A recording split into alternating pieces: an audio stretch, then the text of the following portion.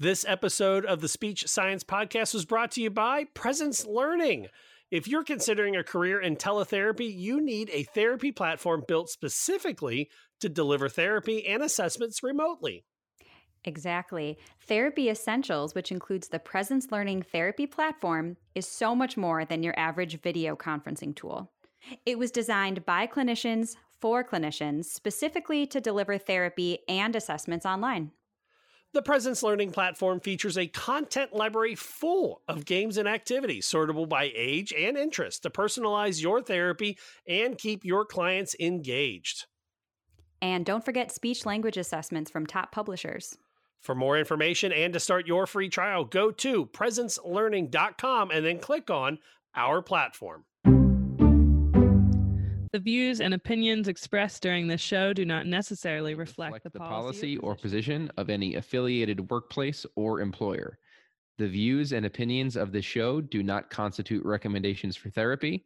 Please contact a licensed SLP for individual consult on your situation. Please listen carefully. What is communication? An essential behavior of life. We have the both blessing and responsibility of trying to foster another. It's transmitting a thought from one person to another. It's the strongest way for two people to convey information to each other. The back and forth between two people. Communication is a lifeline. It's just connection with other people. Connecting people in terms of ideas or thoughts or needs. Draws us out of ourselves, draws us into that relationship, builds up our families. Without it, we'd be lost. Whatever it is that we do to express intent and achieve an impact. Communication is the ability to express your needs, wants, frustrations, and desires to anyone that you feel needs to have that information. Welcome to Speech Science, episode number 162. I'm Matt Hott, a speech and language pathologist located in the schools and in home healthcare working with dementia and stroke rehab, joined from Florida, the PTSD SLP herself, Rachel Archambault. Welcome, Rachel. Howdy. Howdy. Hey, and speaking of howdy, our pediatric expert down in the great state of Texas, home of Smokey and the Bandit, it's Michelle Wintering. Hi, guys. Hello. I missed you guys. We took off last week because personally, the night that we were going to record, or was it the next night, I took my son to the emergency room, and my wife told me I should have taken him to the urgent care. Everyone's fine now. We've got a wonderful case of the flu B running rampant through the house, and I'm fine. My wife is negative but sick. Our daughter is positive. Our middle son is positive, and my oldest son is super mad because he's got no symptoms like myself, and he gets to go to school while everyone else has been home for a week straight. So he is super mad about that. Oh, poor Mikey. Yeah. But also it was a holiday weekend, so I'm actually kind of really glad that we got to take off so that way we could all focus on our families during the holiday. So you at home, I hope you had a great holiday. On today's show, we are going to talk about the use of scare tactics to get people to get into therapy. We're also going to look at what is going on with ASHA in the state of Texas, a new study linking concussions and vestibular and sound production and sound, what is it they say? Sound processing problems. So we'll look at that as well as our shout out and due process. But we always want to hear from you. Make sure you head over to our website, speechsciencepodcast.com, and you can email us speechsciencepodcast@gmail.com. All right, so I asked all three of us to give a number before we started the show, and this is going to be the question I ask you before you get to chime in to see how your weeks have been. Are you guys okay with that, Michelle and Rachel? Sure. Let's do it. All right. If you could know 3 stats about any person you looked at, what 3 stats would you want to know? So, have you ever seen Jumanji where they touch their shoulder and it says, they're really good at maps and languages and they're allergic to cake? What 3 things would you want to know about people? And here's what I would want to know while you guys are thinking. Okay. I would want to know how good of a liar they are. I would like to know how good of a tipper they are. And I would like to know how good of a driver they are. Because Everything I'm is not how going to lie, good those of are the a. three All things I right. judge people on. What'd you say, Michelle? Everything is how good of a are they? Well, Like, I mean, how good of a. Or how bad of a liar. Yeah, how bad of a liar, how bad of a tipper, how bad of a driver. I was trying to word it positive. I've been writing too many IEPs and ETRs. Trying to write positively. So I while think you guys think, what do you think? You picked some good stats, I think. Yeah. I just view it as, did you ever play The Sims? Yes. Like, you know how that little like diamonds above their head and it would be like friend points? Like, I walk through life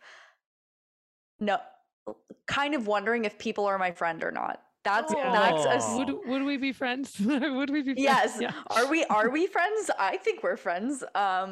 So I would like to see that, or like when there actually is an argument, because I'm the first to be like, are you mad at me? So on The Sims, how it would be like that mad face or sad face, like that would be so helpful to me, to I think neurodiverse people. I think that would be helpful for everyone.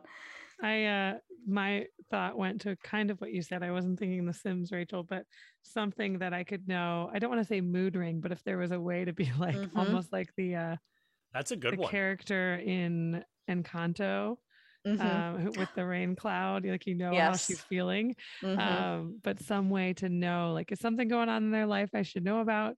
How should I interact with this person? And then I always like to ask people, because especially with moving around a lot, there's times I'm working, times I haven't been. That's sometimes the question of like, oh, what do you do? Like, what's your job has become stressful, because if I'm in a period of looking for a job or just had a kid or something else.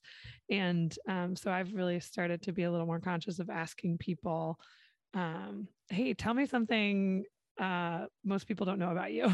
Like, so I would want to know kind of what their answer to that would be. Like, what instrument do they play? What's their favorite book? Like something unique about them that somebody else might not know. So that's two. Let me think of another one. And Rachel, you mentioned The Sims, and I want you to know that I would never build a swimming pool, let you jump into the swimming pool, and then remove the ladder. I would never do that to you. And I would also never like have you walk into a room and then wall it off and pretend that you never existed. I never did that, but I did always use the cheat code. It was Rosebud or something with a little semicolon, right? So I would build these multi-million-dollar houses. Oh yeah, I was a serial killer in The Sims. I murdered almost all of my neighbors. Oh my gosh. See, I was just building houses. That's all I did. No, I think I had the old school, like on the computer. Yeah. SimCity game. Yeah. Oh, yeah. SimCity. See, my wife is in the other room, so I'm okay if she hears this. I would make my sim invite the couples over, and then the guy would like murder the husband, and then like try to marry the wife. It's crazy. Like, yeah, the SimCity, I would just build a whole city made out of nothing but like train tracks or something. Where there were no roads, there was just train tracks. That is so funny. So any other stats you would want to know about somebody? I would like to know people's intentions. Ooh, good. Yeah. Is this yeah, go. I was going to say, I teach that in my pragmatic group for some of my students. I'm like, hey, let's learn about why people are talking to us. Are they talking to us to be friends? Or are they being friendly because they want us to sign up for a credit card at 85% interest rate? So I love a good point. Knowing an intention. Yeah. I'm thinking from a dating perspective, but you go ahead with that. Absolutely. I was their keeping it PG, overall Rachel. Are significant. Yeah. Any other stats you guys want to know? No, I got them all. You got them all? I would love to know. I just find it interesting. Like where have they lived? Where are they from? Okay. They're like history. Okay. I like that. I would say, where have you lived or traveled to? I always think that adds to people experience and perspective. Let us know what 3 stats you would like to know about somebody. And a stat that we want to recognize, Marissa, who has been a longtime listener of the show. Congrats on getting your triple C's, girl. Congratulations. Yay. Go, She's Marissa. over in our Discord. Are you in our Discord? Head over to discord.speechsciencepodcast.com. And on there, maybe Rachel will share pictures of her hanging out with the greatest minor league baseball team in America. How was that? Maybe I will. I had the greatest time. I would say, now I'm not good at math, but I think it was 10% baseball and 110% like chaos. It was their own baseball rules. There was no bunting allowed. Both captains of the team before the game stood on home plate and they brought out an old scale and weighed them. They're like, from the party animals weighing 230 pounds. I love it. Captain over here. And then they like faced off like they were in MMA fight, like pre-show thing, and then they ended up country music dancing. I got silly stringed by like the hype man because I was on my phone for 2 seconds. My friend left to go get drinks. I was by myself. I answered my phone and I hear, "Excuse me, miss." I look up and just like a continuous 2-minute spray of blue silly string all over me, all over my new white Savannah Bananas hat. I had a great time. I highly recommend, if you are able to see the Savannah Bananas, everyone go. It was such a fun time. That's great. I saw on TikTok Jake Peavy, who has won a Cy Young in Major League Baseball, played the first inning for the Bananas using the Cy Young Award, which is a gold painted baseball glove, as his glove.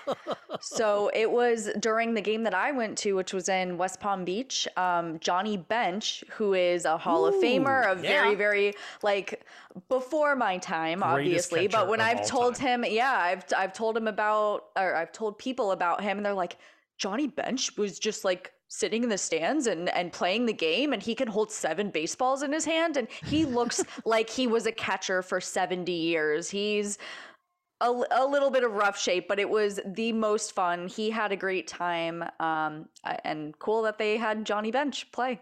Love it. The Big Red Machine. See, everything comes back to Cincinnati. And I am sure that baseball quote does, because and I'm 100% sure that quote will age completely well all the way through this show. Oh, no foreboding comment at all. Everything always leads back to Cincinnati. Hint. Michelle, anything super exciting for you that can rival the Savannah Bananas? I mean, it is not the Savannah Bananas, but I was in Florida last week. Yes. Way different part of Florida than you. I know this. I was in Panama City Beach, but up in the Panhandle. Way far. Yes, very far from you. But nonetheless, I got to go on an extended my side of the family vacation for a whole week. We were a block from the beach and got to have really good family time, which is so rare, especially with us all being spread out. And I made shirts for the grandkids. Aww. So they had, I should show you all a photo, but there's 5 grandkids. And so I had their names on the back with numbered 1, kind of like a jersey, numbered 1 through 5 in birth order, age order. That's cute. So it was just really good quality connected time is what I'd call it, with family, which is so rare when you're all spread out. Yes, it is. For me, besides the sick house, I got to mow the grass for the first time. So I was pretty excited by that. Wow. For the first time ever? No, just this year. I'm just such teasing. a nerd. I got to listen to a book on tape and mow the grass. Did you put your ear protection on? I do. So good. See, we've talked about this, so I had to. My son's godfather is an audiologist. Shout out to Spencer, and he saw a picture of me one time without ear protection. So ever since then, I have ear protection. I know. Good. That's why I brought it up, because you've given Spencer the shout out for scolding you. I have to. He's my bro. We're gonna golf for not wearing it. All right. So on this show, we always recognize somebody, or we try to recognize somebody doing something awesome. And that is where you can send it in either email or hashtag SSPod shoutout. And this week it goes to a Katy, Texas teenager. The backstory is Paul Guidry, due to acid reflux, lost a big chunk of his throat to cancer and had to use an electronic voice box. However, the tubes in the throat I'm trying to read his quote, but it says, "The tubes throats the noise to the back of my mouth, and that's how I am able to talk. But the problem was the oral adapter holding the tube did not fit correctly. So that is where 18-year-old Georges McSennis, and I apologize if I mispronounced that, used the 3D printer and recreated the appropriate oral adapter. So there we go. That is pretty awesome. That's amazing. Now, I am not a huge knowledge base on VoiceBox, so I'm not used to the one that has the tube that goes into the mouth to the back of the throat. Are you guys familiar with that one? We saw examples of it in grad school, but I've never seen someone using that out. My grad school gave us the electrolarynx that we had to go to like Publix and order with it, and call someone on the phone and like a customer service kind of thing and have that experience of what it's like. And I thought that was really helpful. But the one with the tube in the mouth makes me think of, was it Peter Frampton with he does something with the guitar, and that's that classic sound that comes out. So I don't remember what it sounds like, if it's altered a little bit or if it does sound like typical speech. But I would like to see that. Yeah, just like you, my experience has been the external one. Nothing with. I'm not sure what that's called. I feel like I should know that. The external or the internal one? The internal one. This says, I don't know. It does say that Guidry said it was costing him about $30 to replace the tip that was in his mouth, and that kept breaking, and now it only cost him $4 thanks to Georges's 3D modeling. So that's awesome. Great. Awesome. I'm all about that. If we can cut costs on gosh, it's just like the story we talked about, goodness, a year or more ago about insulin medication. Yeah. And people find it was like a teenager or a college student who found an insulin, and then also that's been overpriced, right? Just surcharges on. And then EpiPens. Was it somebody, I forget where it was, but I think it was a teen or a college student who came up with a much more cost-effective alternative to sell like at cost. That's great. Well, Michelle, do you watch TikToks a lot or no? No. I know, Rachel, you do, right? Oh yeah, I do. So do you remember, what was it, about a year ago with the Parkinson pill box? I kind of remember that. Yeah, and what it was, I am watching them more frequently because of you all. So this You're is welcome. like, I'm about to get a TikTok account. Watch. The Parkinson's pill box was somebody just like had a family member with Parkinson's or something. I'm forgetting the exact details, and just like drew up on a napkin like this perfect version of a pill box that the person with Parkinson's just has to turn, and it drops the pill out. And then he put up the thing, and then another TikToker like took it and then made a prototype, and then somebody else made another prototype, and then they perfected it and then gave it away for free. That's great. That's awesome. What is that quote? Is it necessity is the mother of invention? You know, and I think our teens are so smart with just what they had. 3D printers. We had a 3D printer at the high school that I worked at, and I had one student that would come in and he would make rings for me with like an eagle head on them or something, or he just got more advanced like once he got the hang of it. And I think that once he starts tinkering with that and he can make really cool things, like that's what we need, inventors.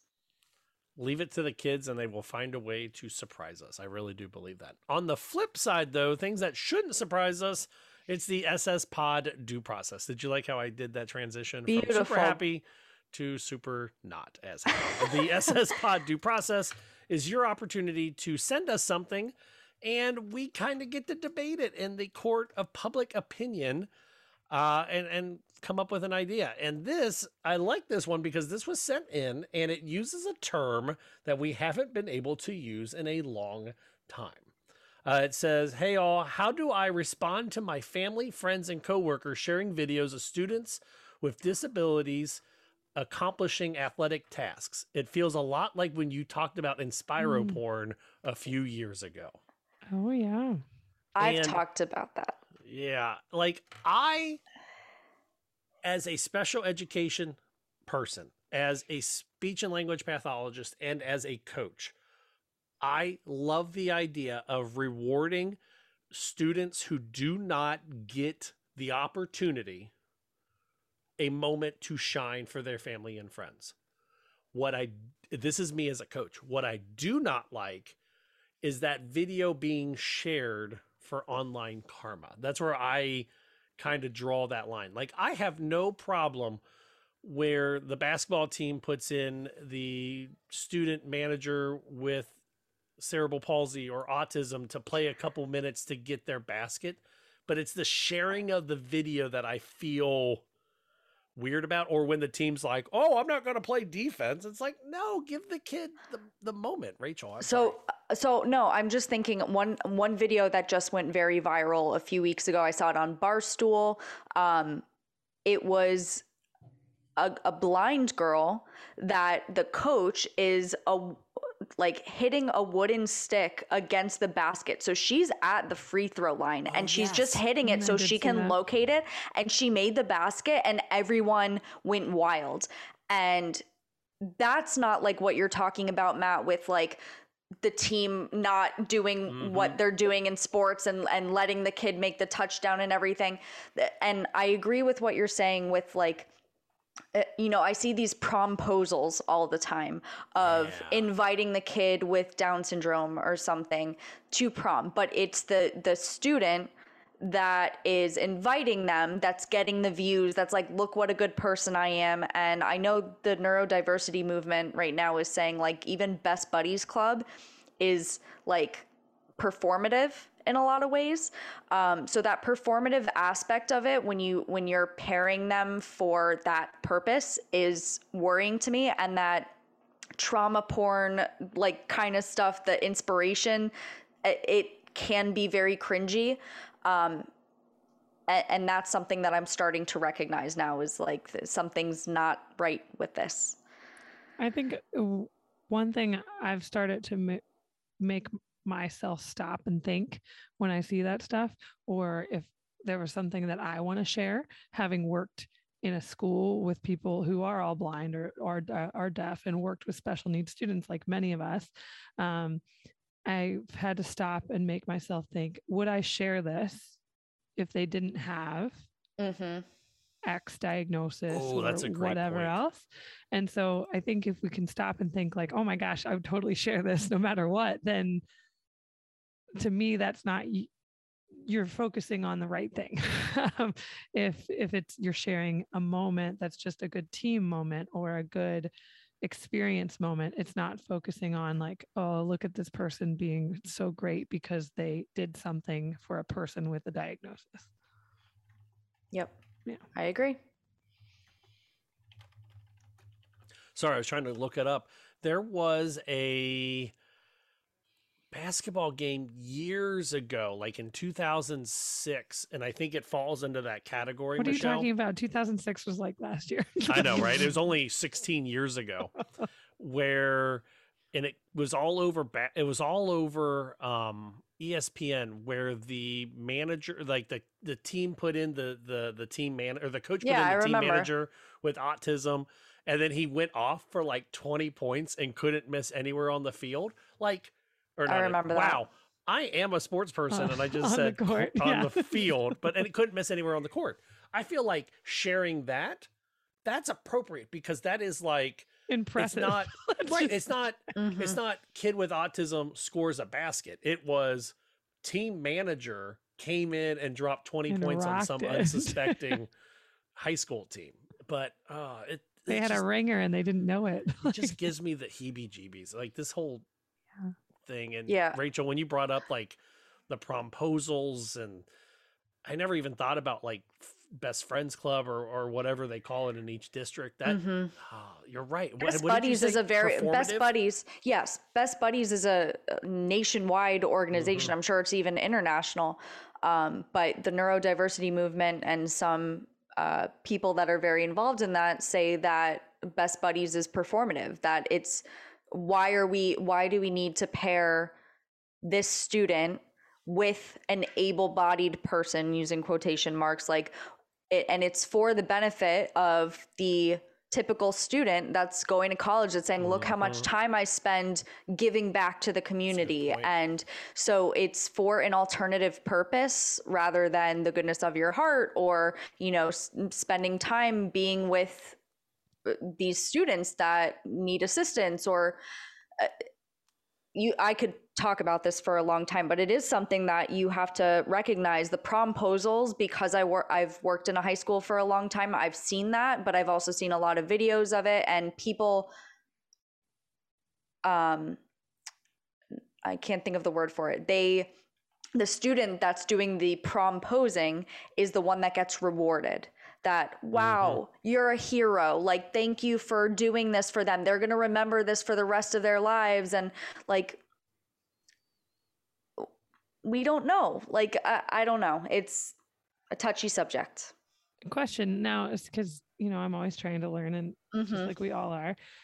So I'm trying to do better too. But with a program like Best Buddies or a similar program where they might pair up, is the problem, it sounds like, is when it becomes performative, when it becomes just to benefit the able-bodied, typical, whatever you want to call it, person, right? Is there an example of where that could really be a beneficial program for both people? Well, to pair people up, as in, this is important for both of you? I've got kind of an example where at the school I work at, they have a robotics club. Okay. And students with and without disabilities are allowed. Wow, that sounds terrible. Are invited to be part of robotics club. And if there is a student with a physical disability, they usually get matched up with somebody without that physical disability just to complete the task. So there is no like, we're joining this because, as you said, Rachel, it looks good to work with somebody with a disability. It's just that both people have an interest in building fighting robots. It's tough because I know, I'm trying to look up now. I know that one of the websites that talks about the neurodiversity movement is saying, like, even those clubs that are made specifically for people with autism or autistic people with identity first language. I saw someone on one of the Facebook groups months and months ago saying like, oh, I made a Dungeons and Dragons group for social skills for autistic kids. And there was just a roast after roast that like, why do you have to make them talk about this one topic? Like, why can't they just discuss what they want to discuss? So the neurodiversity movement is saying like, let autistic people talk about what they want to talk. We don't have to put these time limits on things. The pragmatic stuff that we've been talking about or implementing as SLPs has, I don't want to say come under fire because that is a gun term that I'm trying to remove from my language as trauma informed, you know, all these idioms that we use. Yes. Right? Yeah. So it's just another way of the neurodiversity movement is saying that let autistic people talk about what they want to talk about. And when you make something like a Dungeons and Dragons club, if that is their interest, you're having them talk about that one subject in a contained area. And I'm still learning about this. It's a lot of things that I thought were like great ideas before that I'm like, wow, that is really confining. That's masking. That's this. So I'm continually learning about it continuously. But would it be okay if it was like a Dungeons and Dragons for the whole school? Yeah. Would that be better? Yeah. Is it okay? I think so.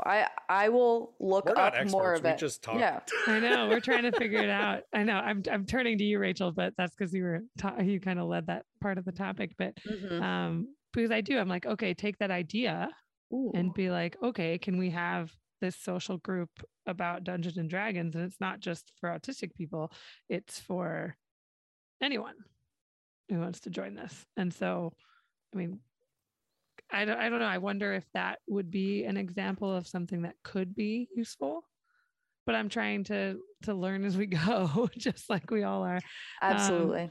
And then what would be, because, you know, it's confining the topic for any language group is, now that I'm thinking of it, you're challenging me to think of it, is if we're trying to confine topics for any of our language kids, should we not be doing that? Should we be giving them a broader scope for those language skills? So some people say yes, that we shouldn't be limiting those conversations, that we only limit conversations for neurodiverse people. We don't limit conversations for neurotypical people. And I could spend hours like reading these. But I think we do, as speech pathologists, we do limit conversations, not just for neurotypical and neurodiverse people when it comes to us kind of controlling the therapy room. Do we? Well, I mean, I think you see that with teachers too, though. Yeah. Yeah. There's, within the neurodiversity movement, they talk about like neurodiversity affirming non-ableist pragmatic language therapy. Okay. So that's a whole other thing. It's like that we could talk about. I need to learn. Yes. So we could talk about that another day, Matt. I don't know if you heard that. No, I heard you, but I was coughing really hard over here, so I apologize. I know, both of your poor voices. Yeah, if I go silent and I just leave, just continue the show without me. And I keep apologize. Sipping on water over here. Don't restate the question for the class. No, I need to read up more, especially on what is the term you just used, Rachel? Is that a thing that can exist? A neurodivergent affirming social group? Yes. Yes. Okay. Yes. And I think part of it is not treating. The word treating is like something to fix. It's offering the skills that the student wants. If they want to learn how to be communicators with neurotypical people, here are some ways that you can identify how they're feeling, how they're doing. These are things that we can teach, but it's not must do this or must not talk about special interest washing machines for 45 minutes at a time. Like, that's very limiting. And we don't do that with people that, I hate small talk, which is interesting that I'm on a podcast and it's about small talk, but we don't say like, you know what, I'm kind of done with your conversation. Like we do in certain ways, but we don't do it as harshly. We don't force things. And that's that masking that we're teaching them to act neurotypical.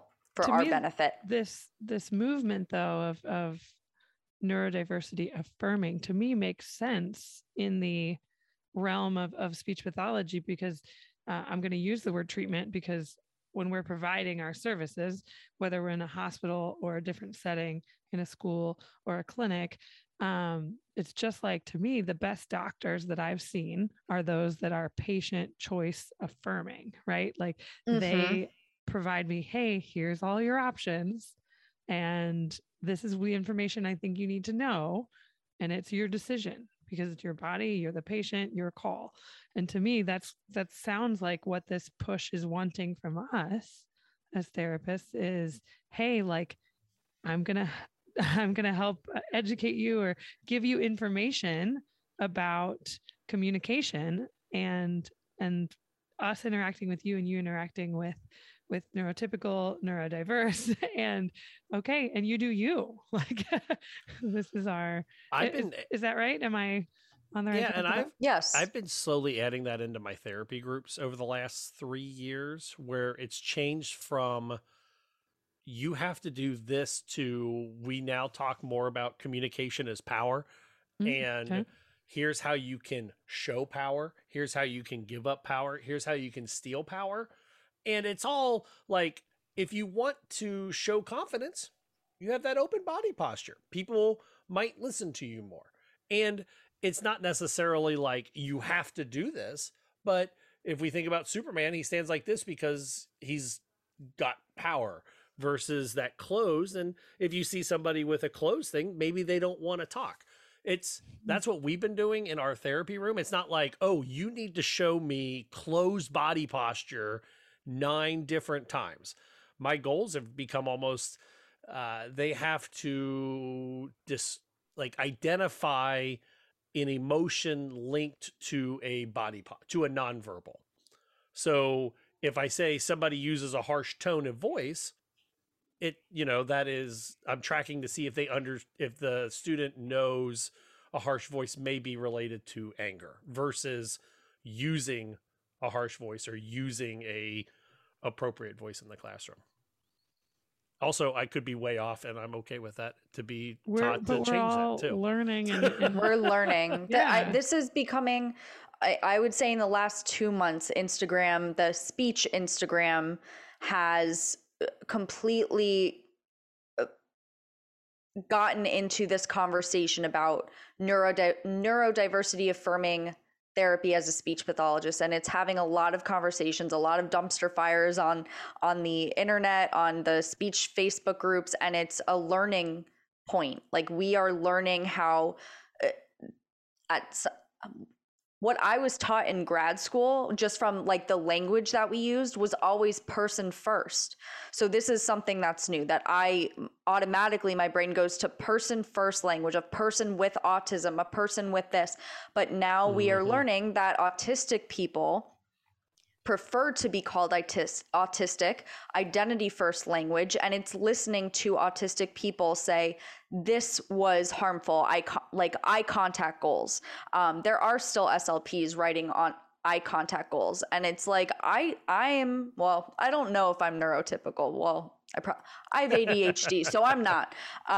But I do struggle with eye contact a lot, and I'm actually focusing much harder when I'm not giving you full eye contact, because it's too much. The sensory overload. I also have, like, with sounds, I have issues with that. So, and I'm not supposed to say issues like that. It's all these language changes that are conscious efforts for us after being told you only use person first language. When an autistic person is telling you, I'm autistic, this is part of my identity, this is who I am, I wouldn't be that without, like, myself.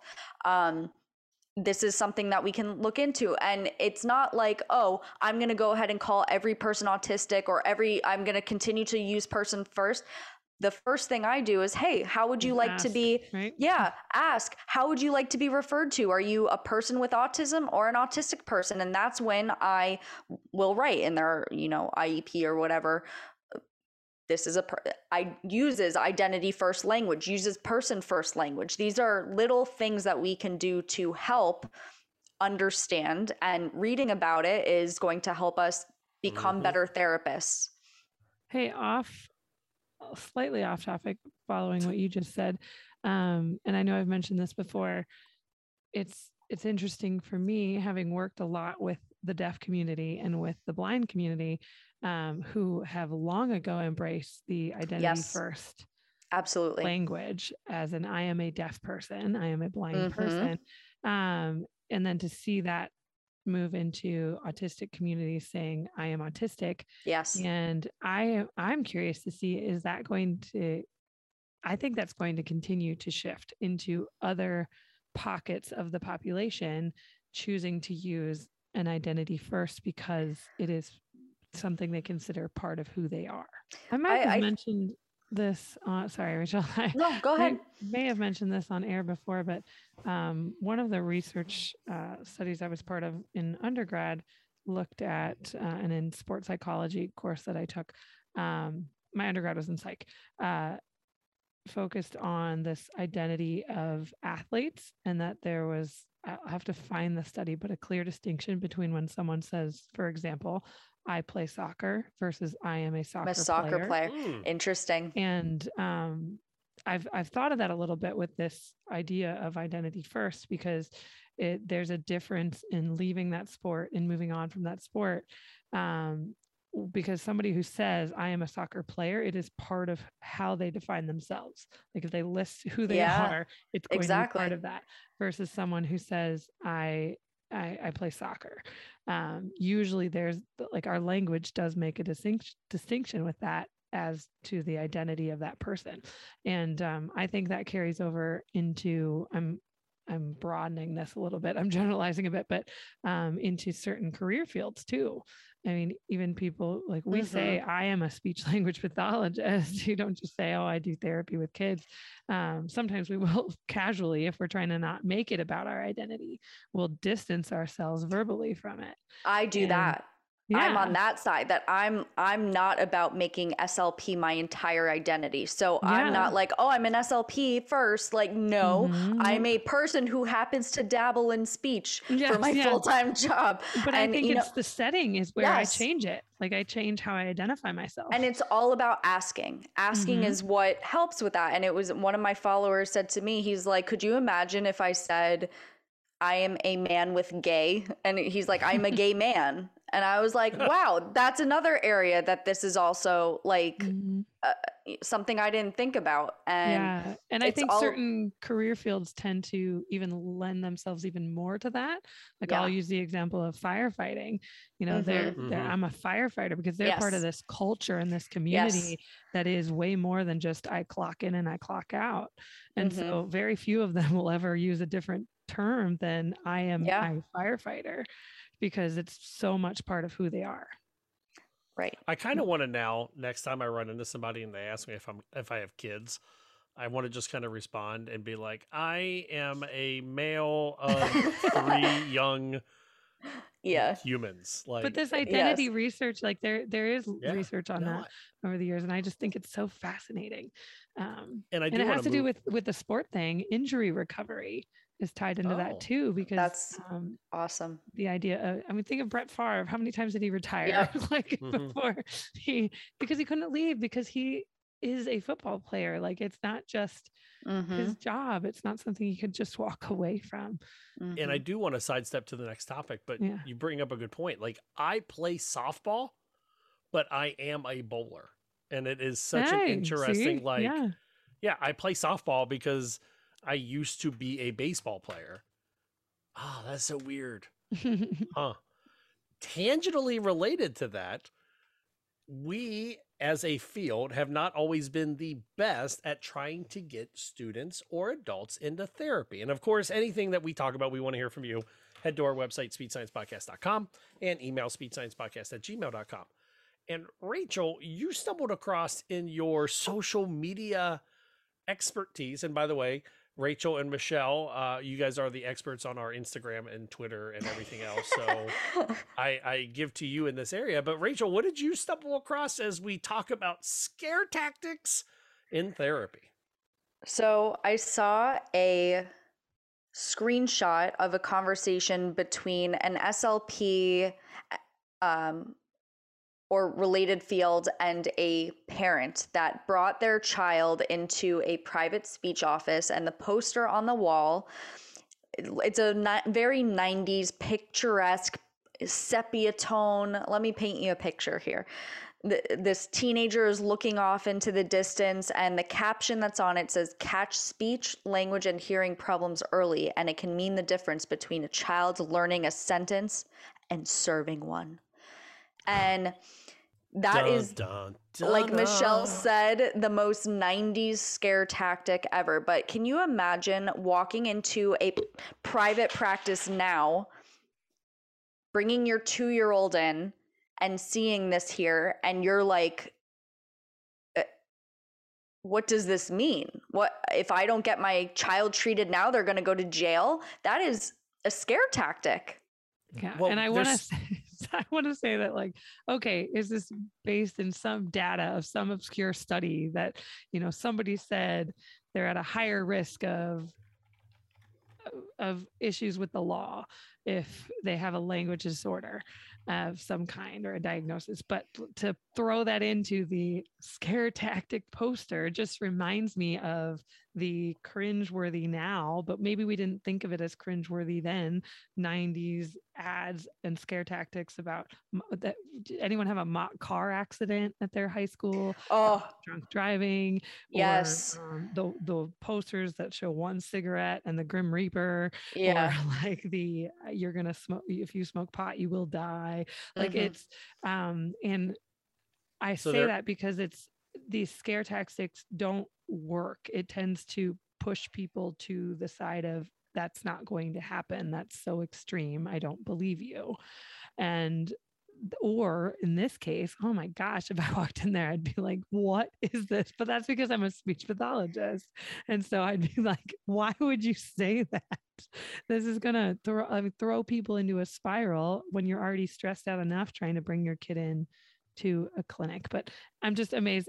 There's some very old, I've been in doctor's offices that have very old posters up too, that you think, I think you should have taken that down 10 years ago. But there is a study from 2017 that is done in the International Language Communication Disorders, the International Journal of Language Communication Disorders. And it says that they looked at 84 adults with developmental language disorders, and they said that adults with a history of DLD who received targeted intervention during their school years reported less contact with their local police service compared with the others by the age of 24. I say others because I don't know what age-matched peers. I don't know, AMPs at the age of 24. Correlation, or are they saying this is okay? Right. So yeah, there's a lot of. I think that it's a scare tactic. This is truly. I can't imagine. It's not trauma informed. So Michelle, when you brought up the whole car accident thing, working at a high school, that was very popular before prom. Like, don't drink and drive because of this. Dare. We've had multiple in my community car accidents that have deaths involved of teenagers, of that they weren't drinking. To bring that to a school and have that sitting out there is so not trauma informed. It's gross. It really is. So this, I feel the same way. 20 years ago, people thought that was working. Right. And it's, but I'm with you. Like, we're running into the scare tactics with my daughter. Yeah. With her, really? Yeah. So with the cochlear on the big D deaf side, we're in some family Facebook groups. And if you mention cochlear, they want to automatically tell you the high risk of meningitis and failed implants and long recovery times and whatever else. And then we're on, other Facebook groups of families with cochlear, and they want to talk about how if you don't get cochlear, your child is going to be you're abusing your child. Yeah, you're abusing. They're ostracized from society. Yeah. Like, yeah, it's hard. So it's like just the sigh sound. I just think that this is inappropriate to have in an office. Whether there is some scientific basis that says these students with speech and language difficulties end up incarcerated at a higher level, this is not a poster to have when you bring your 2-year-old in to work on their R's. Like, and somebody thought it was a good play on words and decided to make it into a poster. And let's also not forget that students that are less likely to have early intervention are not middle to high income white families. Exactly. So I was going to say, I mean, if you're going by that, are you a minority because you're at a higher risk to be in prison because our system sucks? Like, yes. So that's what I ended up responding to where I was sent this, that it's the systems in place could probably determine whether the child will be incarcerated at a higher level than this. So if you're going, like, the systems in place for over-policed communities, what are the chances? Also, the people that are doing the arresting, are they trained on working with people with intellectual disability? I know around my community, they do a great job about educating about autism to police officers. But at the same time, if the students aren't able to communicate, that's going to result in a little difficulty. So whether this scare tactic has some basis of truth, this is wholly inappropriate to put in a private practice to scare parents from saying, what happens if I can't afford this early intervention? Or is my child going to go to jail at some point? Like, it's not the right thing to do. Well, and kind of jumping on or adding to, I guess, Rachel, like there is a difference between using this study, and I'm sure there's other studies that are similar, to justify more intervention dollars at younger ages into schools of at-risk children and at-risk cultural parts of society.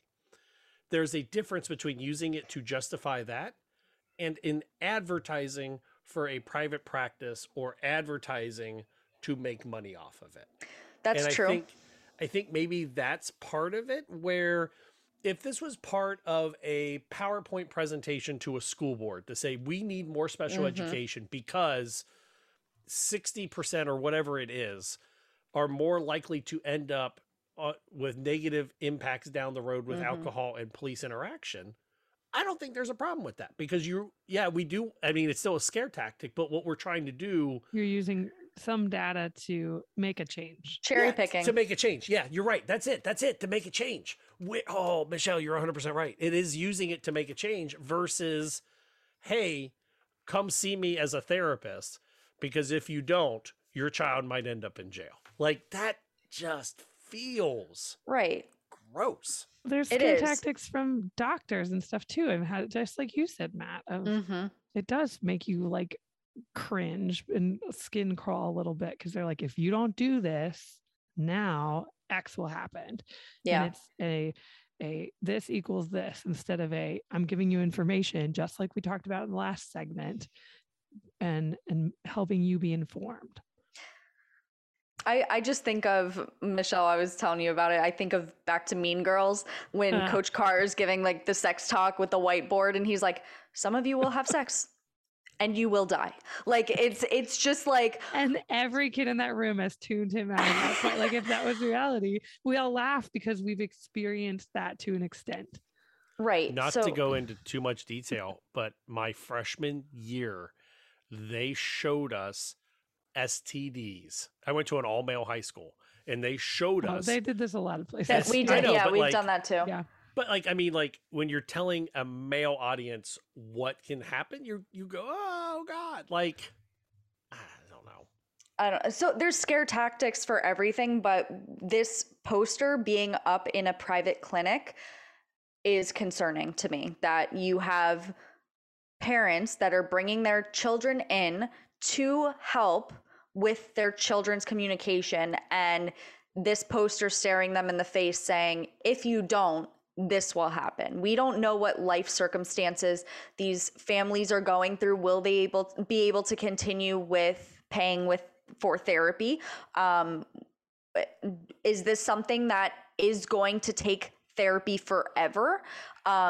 It's not an appropriate thing, in my opinion, to have on the walls of a private clinic. Not just your opinion. Yeah, I think all three of us agree with that. Good. We don't always agree on here, guys, but yes, there you go. I think we do. I think there's a reason that we all do that. Anywho's, we want to hear from you. Head over to our website, speechsciencepodcast.com, and email speechsciencepodcast@gmail.com. On the other side of the break, we're going to check in with the Informed SLP, and then we're going to look at a new study linking concussions and the vestibular system, and then also what's up with ASHA. We'll talk about that in a moment. You're listening to Speech Science.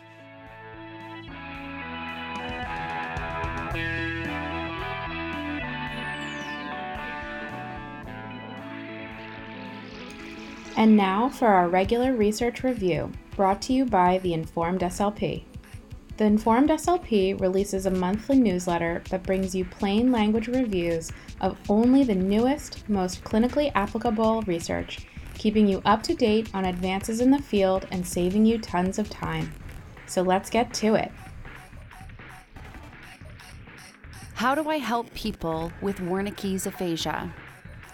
This is a review of multiple research articles, which are linked in this review on our website. You've been asking for it. Here's a roundup of impairment-based interventions and functional treatment ideas for you to use with patients who have fluent aphasia. Me, giving a facility screener to a new client post-stroke.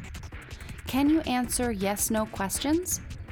The client, with all the confidence in the world, yes, I can bathe and dress myself. Me, furiously scribbles notes to assess for likely Wernicke's aphasia. Oh, Wernicke's aphasia. We learn about the symptoms and diagnosis in grad school, and then cross our fingers that we only ever see textbook Broca's aphasia. You know, the one we feel most confident about, that has all the treatment options and EBP. As a refresher, people with Wernicke's aphasia have impaired auditory comprehension and repetition, but fluency is relatively spared. We've included a link to a YouTube video of a gentleman demonstrating fluent speech filled with jargon and impaired auditory comprehension in a link in this review on our website. Note that most of the literature on treatment for fluent aphasia is single subject designs or case studies. So what we have isn't quite as strong as we'd like, but it's a start. First, how do we treat expressive language in fluent aphasia? The great news is we treat naming in fluent aphasia using the same approaches we use for non-fluent aphasia. Phonological component analysis and semantic feature analysis improved naming accuracy and decreased neologisms in people with fluent aphasia. Promoting aphasics communicative effectiveness, or PACE, with emphasis on gestures improved spontaneous language, repetition, naming, comprehension, and communicative effectiveness in 2 people with Wernicke's aphasia. Intensive language action therapy, previously known as constraint-induced language therapy, improved auditory comprehension, naming, and repetition in people with fluent aphasia. The Verb Network Strengthening Treatment, or VNEST, improved sentence production, action and object naming, and informativeness and completeness of discourse in people with fluent aphasia. Unfortunately, to our knowledge, there haven't been any studies that use an outcome measure of neologisms or jargon on spontaneous speech.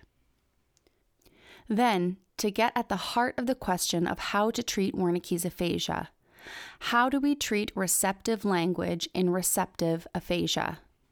Unfortunately, again, research on treatments for auditory comprehension isn't nearly as robust as for anomia, but most of the approaches listed above did improve auditory comprehension at least somewhat. Kieran et al. Had the only study that specifically aimed to improve comprehension with a complicated sentence picture matching and object matching approach. A comparable and more accessible treatment can be found in the Advanced Language Apps by Tactus Therapy. Okay, all of the treatments we've mentioned so far are impairment-based, but we know that functional approaches are important in aphasia treatment too. Communication partner training focuses on partners providing support for the person with aphasia in a conversation and is appropriate for all aphasia types. The clinician, communication partner, and person with aphasia work together to find strategies that best support the person with aphasia and then educate other communication partners on using these strategies. Conversational coaching involves the SLP acting as a communication strategy coach and training as a primary communication partner and the person with aphasia to improve conversation. And lastly, supported conversation for adults with aphasia, or SCA, encourages communication techniques and acknowledges competence in people with aphasia. We've included a link in this review on our website to see it in action. These interventions focus on authentic communication contexts, which you can identify by asking, what does this person want and need to talk about, and what can they talk about? We can create these authentic communication contexts by observing, using interview tools, and learning their life stories. Written information, objects belonging to the person, and relevant pictures can be helpful prompts. The goal of authentic communication contexts isn't for the patient to achieve specific word retrieval targets, do drills, repeat, or answer questions, but for the clinician to verify and rephrase, provide listening breaks, and summarize their success. These sessions are often filled with laughter and joy, and it may just look like talking. but this person-centered approach encourages competence and connection for people with aphasia. Goals for people with aphasia should be in the SMARTER format, which may be a little different than what you know. S. Shared. The clinician and person with aphasia share the decision-making, understand each other's perspective, and provide and make real choices. M. Monitored. Goals are continuously evaluated through numerical measures and/or through client and family evaluation. A. Accessible. Information is provided in an aphasia-friendly format, providing support for communication. R. Relevant. The goals are relevant to the life of the person with aphasia. T. Transparent. Lists, metaphors, and analogies like steps or ladders are used to help the person with aphasia understand the treatment process. E. Evolving. The goals are revisited and revised regularly with flexibility with the acceptance and rehabilitation process. R. Relationship-centered. Relationship is critical to the therapeutic process, and the clinician and client bring themselves to the table as real people. Here are some great examples of person-centered goals using functional approaches and the SMARTER approach. The person with aphasia and their communication partner will increase the quality of communication interactions as the person with aphasia decreases jargonous output by 50% or greater during a 15-minute conversational sample. The client and his communication partner will increase the quality of communicative interactions as the person with aphasia increases intelligible speech output from 0 to 7 words or phrases during a 15-minute conversational sample. The person with aphasia will increase her communicative efficiency during a 15-minute conversational sample with a designated communication partner by increasing the use of word retrieval strategies such as writing, drawing, gesturing, pointing to pictures within a visual scene, and pointing to the first letter on the alphabet board by 50% or greater. Aphasia is often chronic, and it takes time to learn to live with it. Maybe our main goal isn't to help people get over aphasia, but to learn to fit it into their lives. Incorporation of a home practice component may promote generalization. See Honeycomb Speech Therapy for great information on home programs, which we've linked in this review on our website. We hope this gives you a solid jumpstart to confidently treating Wernicke's aphasia. And just in case you need it, here's a favorite flowchart, which we've linked in this review on our website, of different aphasia types to print out and keep handy. Thanks for listening to this review. If you're interested in more, come visit us at www.theinformedslp.com. Tell us how you put the research into practice, or find us on Instagram, Facebook, or Twitter at theinformedslp.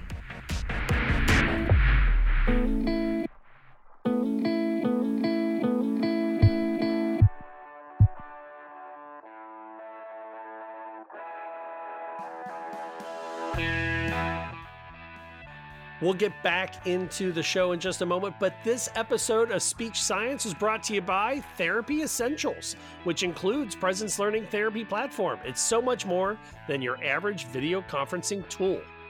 It includes everything you need to securely and effectively deliver speech-language therapy and assessments remotely. Michelle, the hardest part of teletherapy for me was always having a robust selection of therapy materials because everything I have is either 2D or the toys. So it's wonderful that Therapy Essentials has a content library full of customizable games and activities that I can personalize for my therapy sessions to keep my clients engaged. Plus, you also, Matt, have the ability to upload your own therapy content and materials. So when you have those things you've already made, you can use those too. Plus a collaborative workspace with multiple camera views so you can see what your clients are doing and they can see what you are doing. And live in-person chat support that can keep you on track. Presence Learning Platform has everything you need to confidently build your teletherapy career. Michelle, if they want to learn more, where do they go? You can start your free trial today and learn more at presencelearning.com. Be sure to click on our platform at the top of the homepage.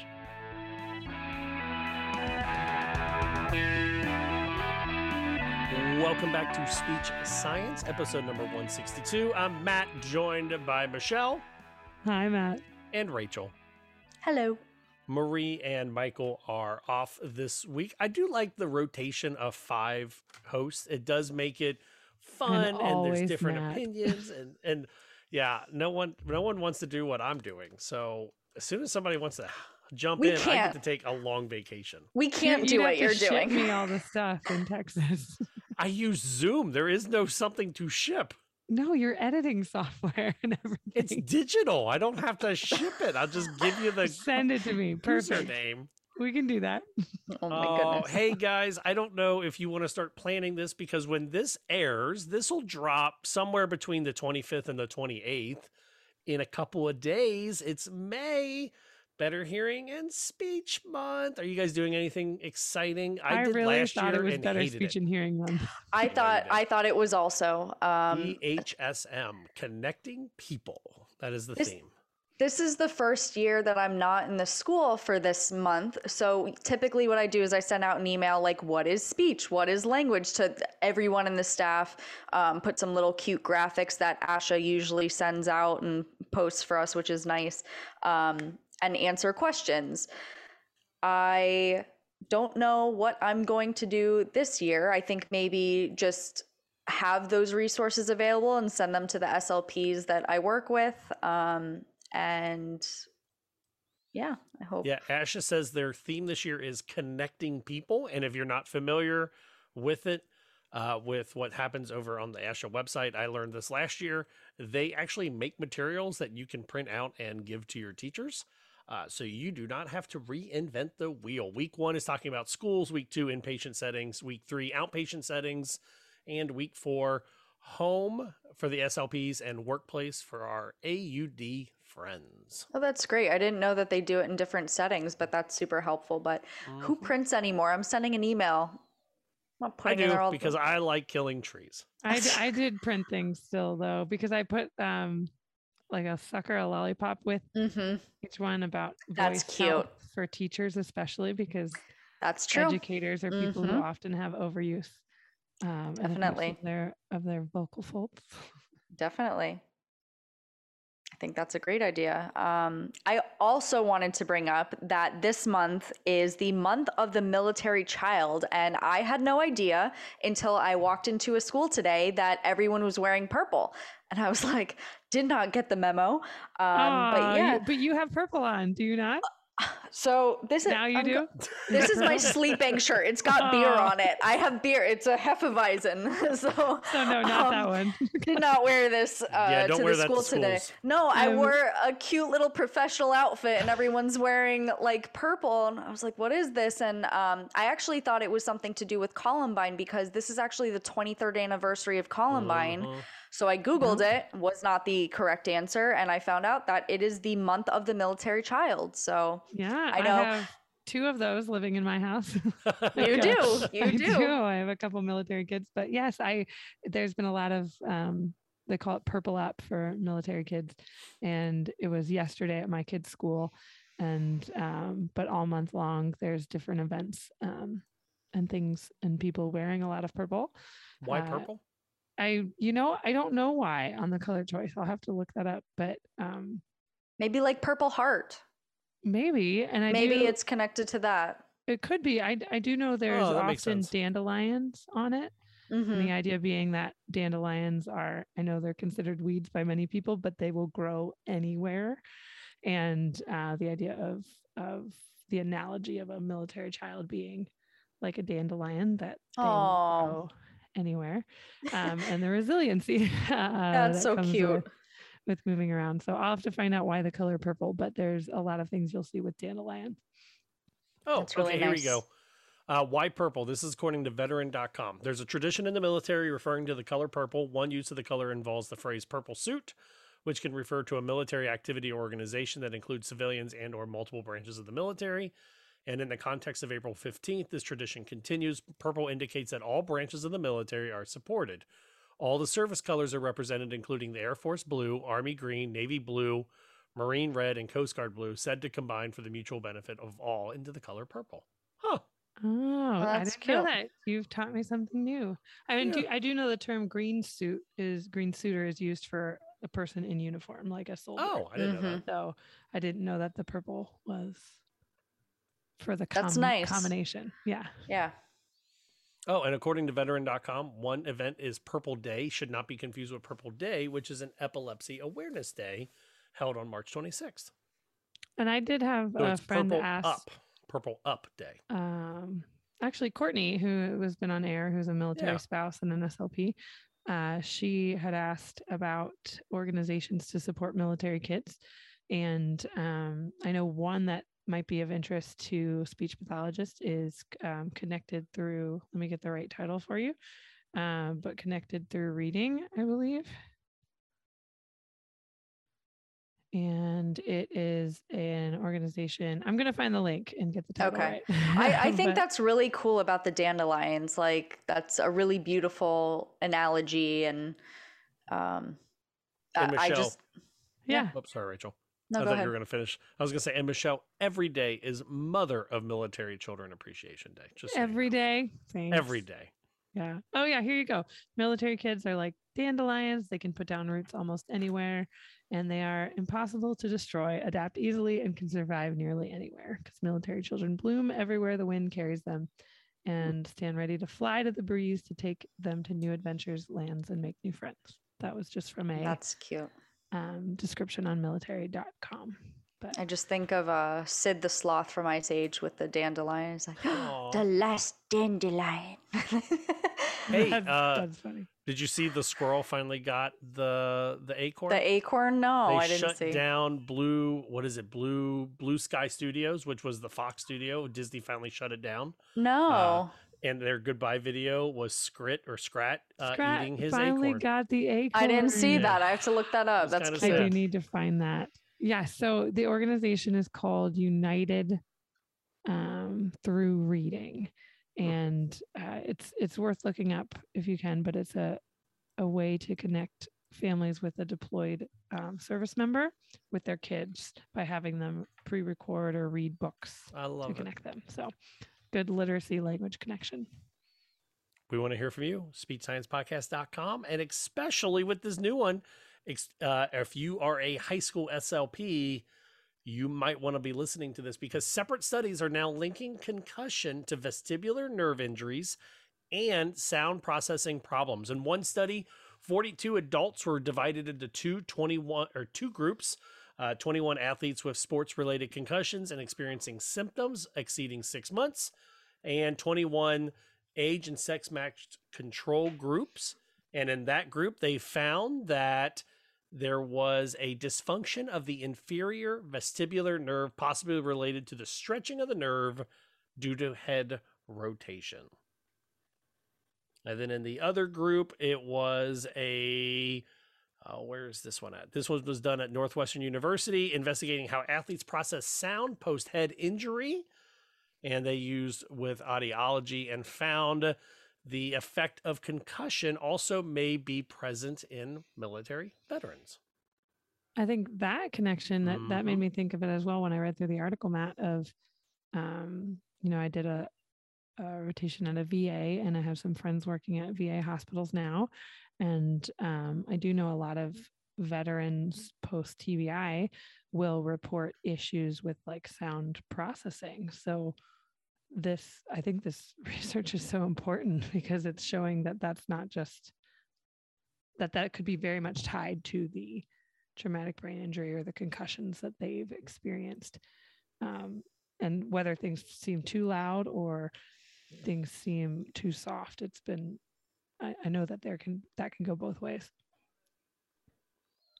I think it's interesting because they talk about how they show normal results, but then they have the difficulty pulling out information. So when we're testing them post-concussion for a athlete or returning veteran, they're going to test in the average range, and we're going to miss maybe these, maybe we need to look at more speech sound discrimination. Mm-hmm. And that article talked about issues with with speech feeling rapid, even at a normal rate of speech, feeling like people are talking too fast or that I can't process it this fast. So I often wonder, and this is a can of worms question, and I think, Rachel, I'd be interested to hear your thought as someone who has worked at the high school level like I used to do. Our caseloads are already crazy high. Did you ever insert yourself with the athletic department to help, post-concussion? Like, no, you're okay. No. Okay. I would love if that became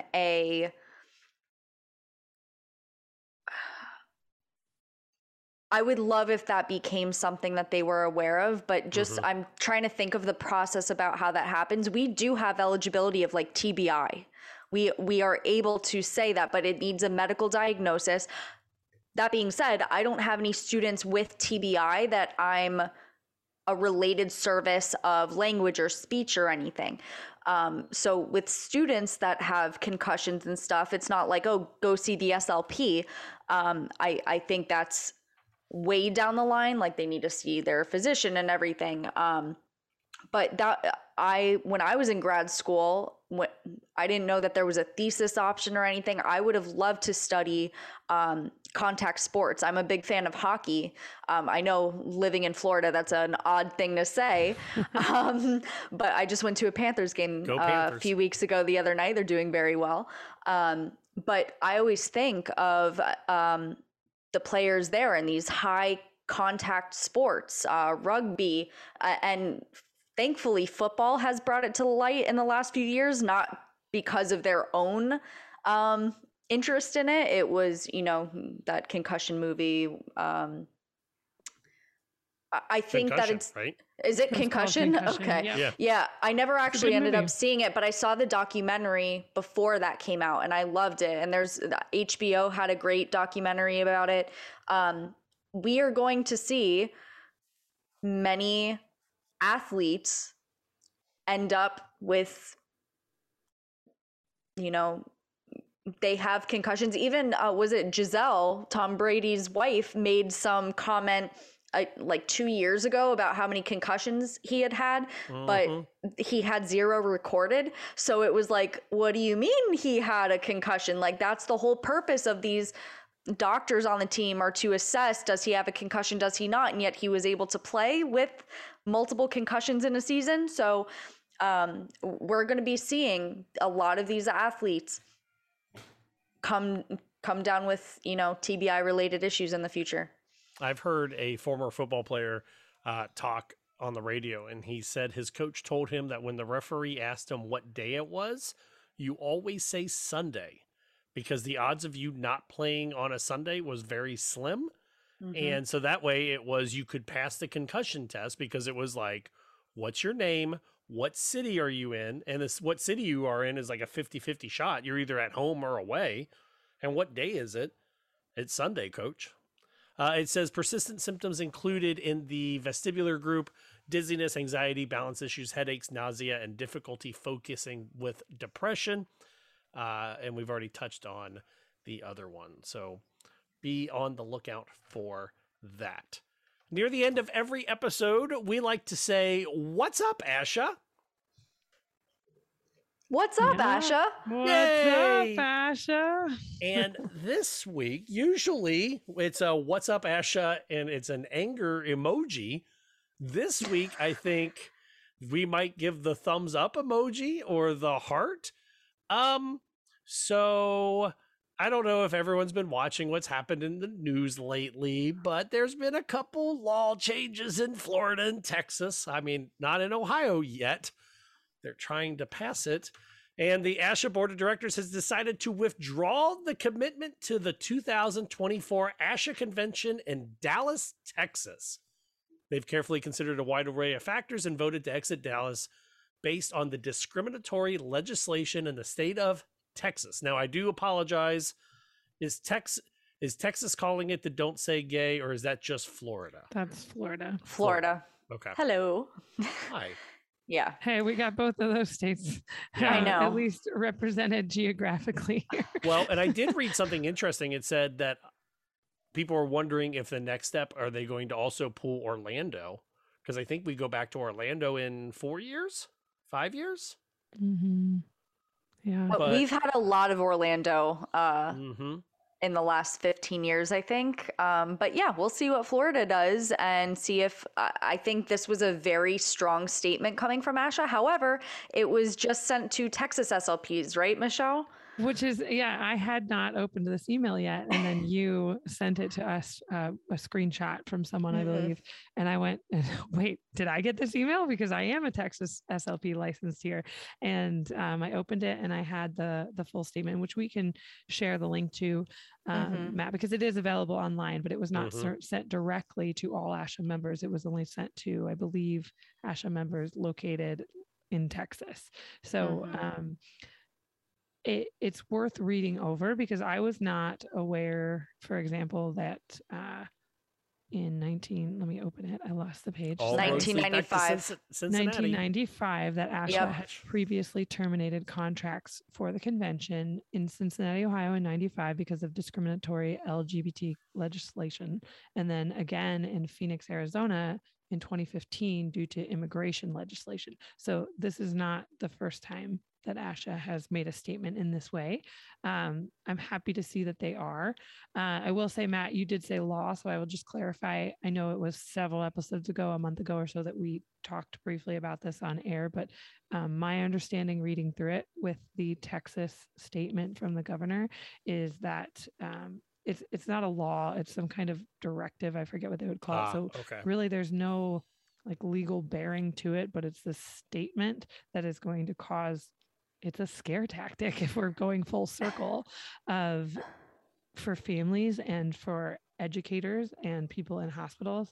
That's going to create a lot of concern and issue. So I think that it is good that there's a strong statement coming from ASHA. Yeah, it says discriminatory legislation. I don't know the definition of legislation exactly. Does that mean like a bill or something is being passed and then they say directive? But it's licensed professionals are supposed to report parents to state authorities if their children are receiving gender affirming medical care. So it says that the directive puts risk for ASHA members working with minors in Texas in a bad position.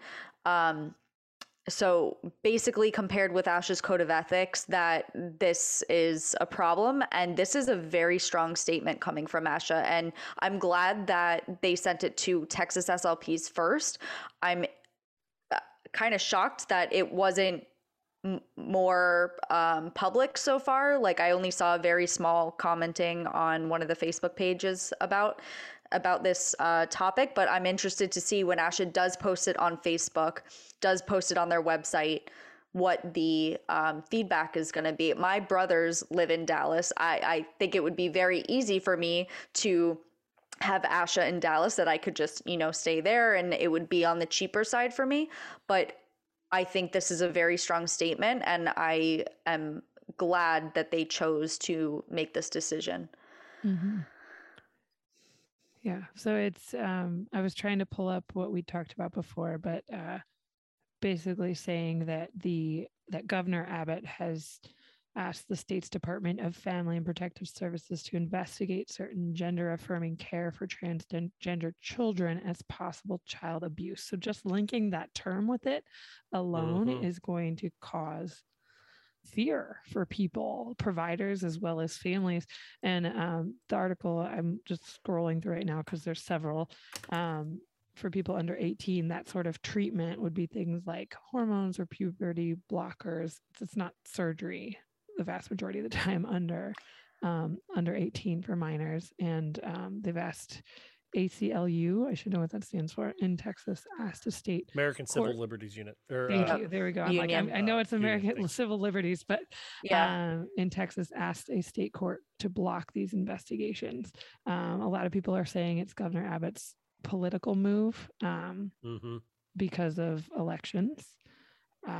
And the Texas Attorney General even issued a statement that was essentially a new interpretation of the state law. So they've not been able to pass a law banning any kind of treatment for people, but it definitely creates, like, there's no force of law that is right now, but it there's just so many complicating factors to that. Like, why just like the Florida one. Like, the thing is that, and we don't really stray into politics too often. And I think that where our politics are. If you listen to the show enough, you know where we fall. So it's unique and different that we're coming out in this way, which is good. But, like, I guess what I don't understand about people in society, people in our field, because there are folks in our field who are 100% supportive of this bill, which I don't understand. And I guess where I really get confused. So it's called the Attorney General's opinion. It's not technically a legal statement. It's just an opinion. An opinion is a legal term, apparently. Right.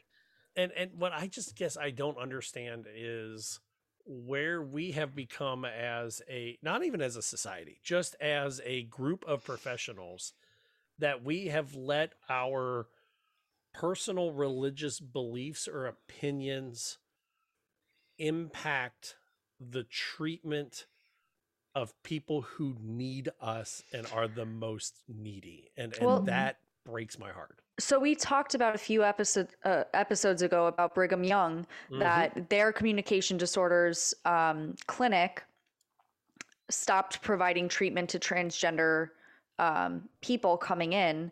And ASHA put a pretty good statement together saying that they're looking into the legality of that they were going to maybe look at taking away the ASHA not certification or whatever it is for that school. I think this is coming up across the board. It's happening in Florida. I just got an email today coming from the Department of Education about what treatments are allowed, not from speech, but just from treatments in general for transgender youths.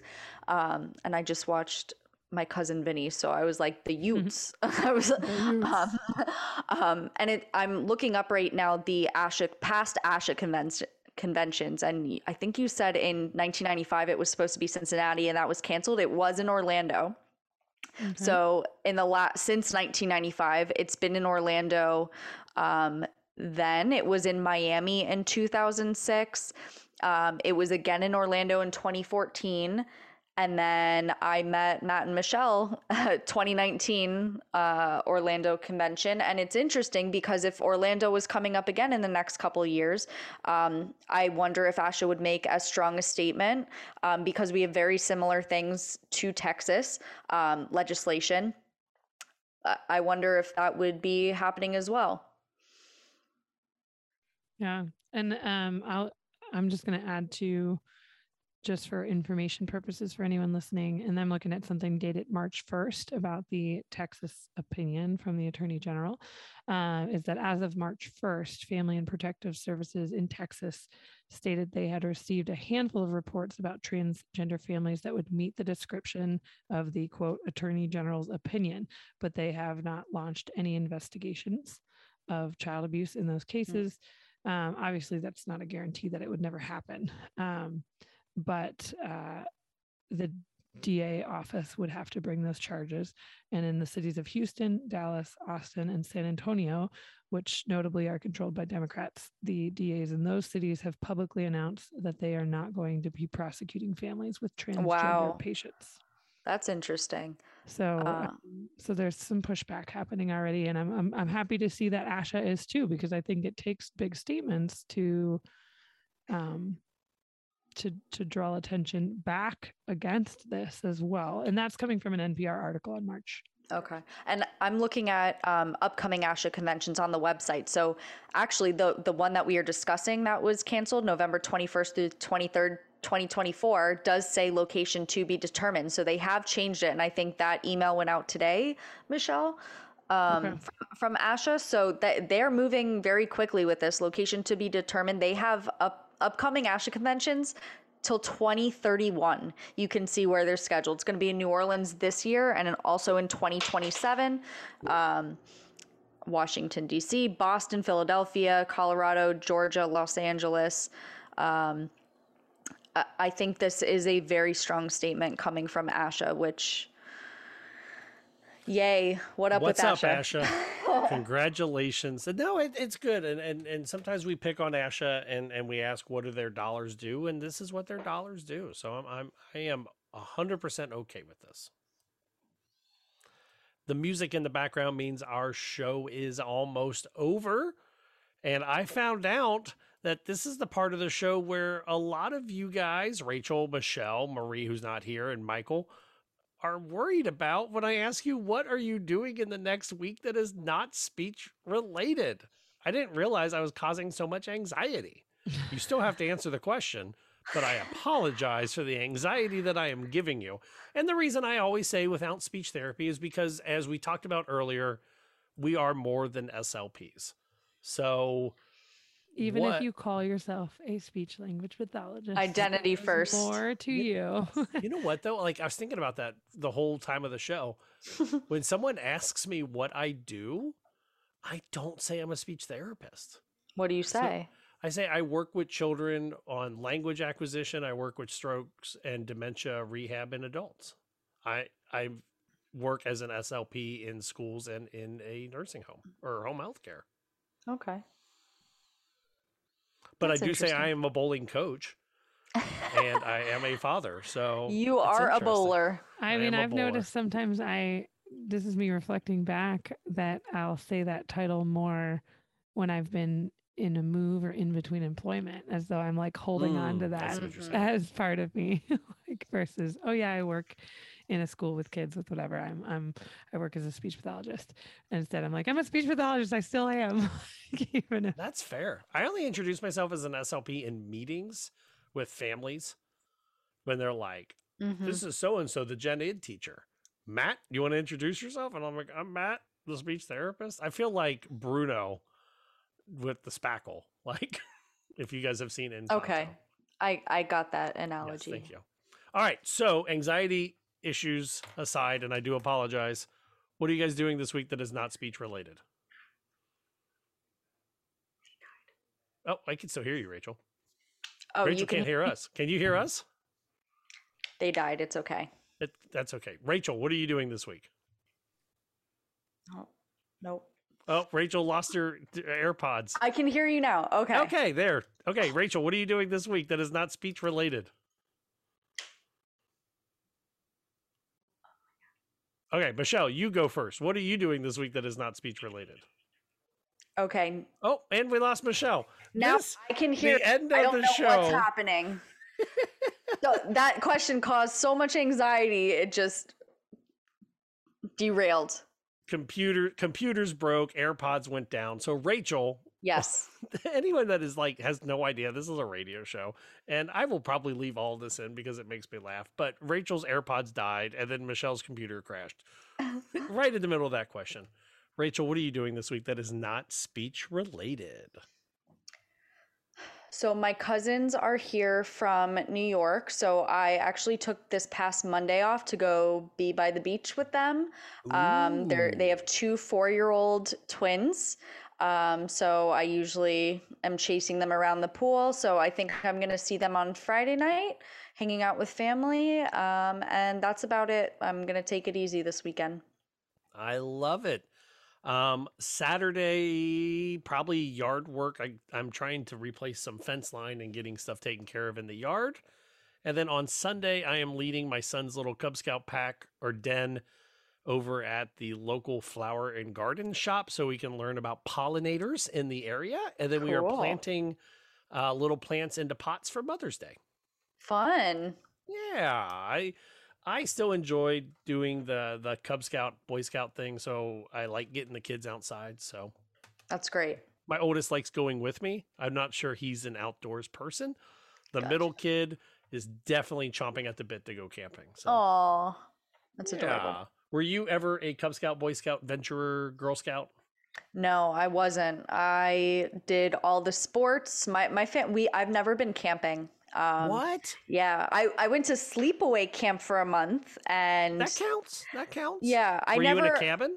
Yes. Okay, I'll count that. Okay, that's fair. I'll gatekeep the camping community. Okay, no, I wouldn't mind it. I think. Oh, Michelle's coming back. Yay! I will say that camping is you either love I will say this, that if you do not like camping, you haven't been to a good place to camp. And I say that because I feel like everyone's got a different level of what they enjoy camping. I'm going to throw in there, I just joined this because my internet died at the perfect time when you asked that halfway through that question. But you're saying camping, but how do you define camping? And that's what I was just about to say is like, for me, my favorite camping is to take a backpack and a tent and go walk into the woods until I have no cell phone service and sleep. I love that. But camping can be as well as going out into the woods in a Wi-Fi air-conditioned cabin and getting away. And that's why I say that for people that don't like camping, you just haven't found the way you like to camp yet. Some people will say camping is in an RV. I think that's a very optimistic view that you have, because I feel like there are those camping gatekeepers that's like, nope, camping the only way, you have to be dirty, you can't shower for 10 days, and you have to be there. I think they think the rest is... They mean backpacking. Glamping. Yeah. Hey, glamping is fun, and there is a place for glamping. And I would love to glamp. For backpacking. My ideal is like long days hiking, big trails, you're gone all day, but then I come back and have like a comfortable spot to sleep. That sounds nice.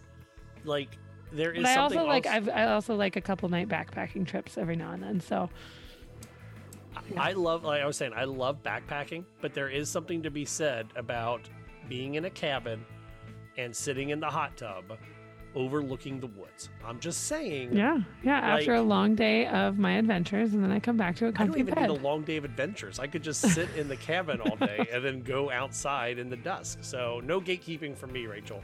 You just haven't found all kinds of camping. Welcome. Okay. What is it? Isn't that like REI? Do you guys know what REI is? Oh, I love a camping REI, store. Score? Yes. Score. What is their Not slogan? Just camping. It's all activities of any kind. We believe a life outdoors is a life well lived. They don't tell you what kind of outdoors you need to be. Okay. I also like that they close on Black Friday and have for the last several years.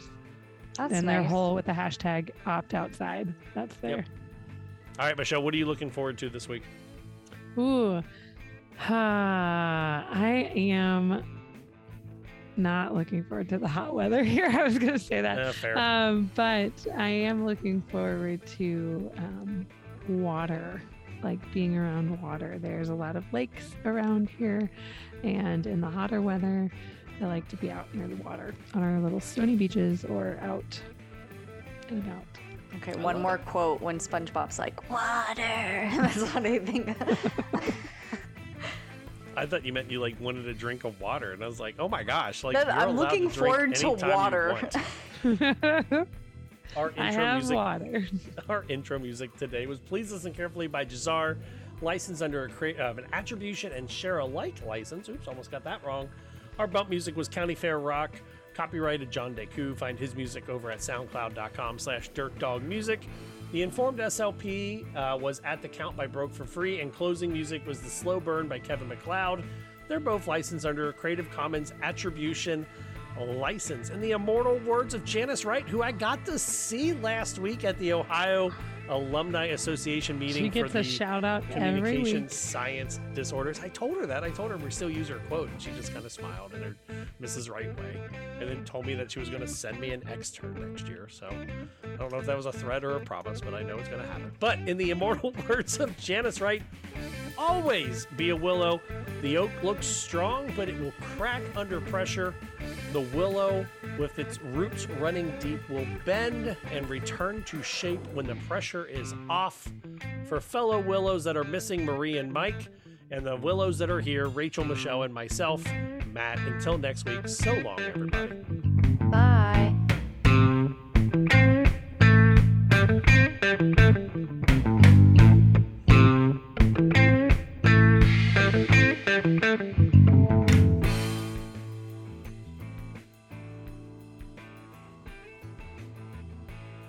The Speech Science Podcast was brought to you by Presence Learning.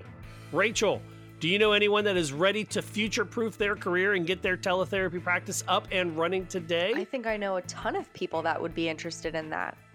You can with Therapy Essentials by Presence Learning. For more information and to start your free trial, visit presencelearning.com and click on our platform at the top of the homepage.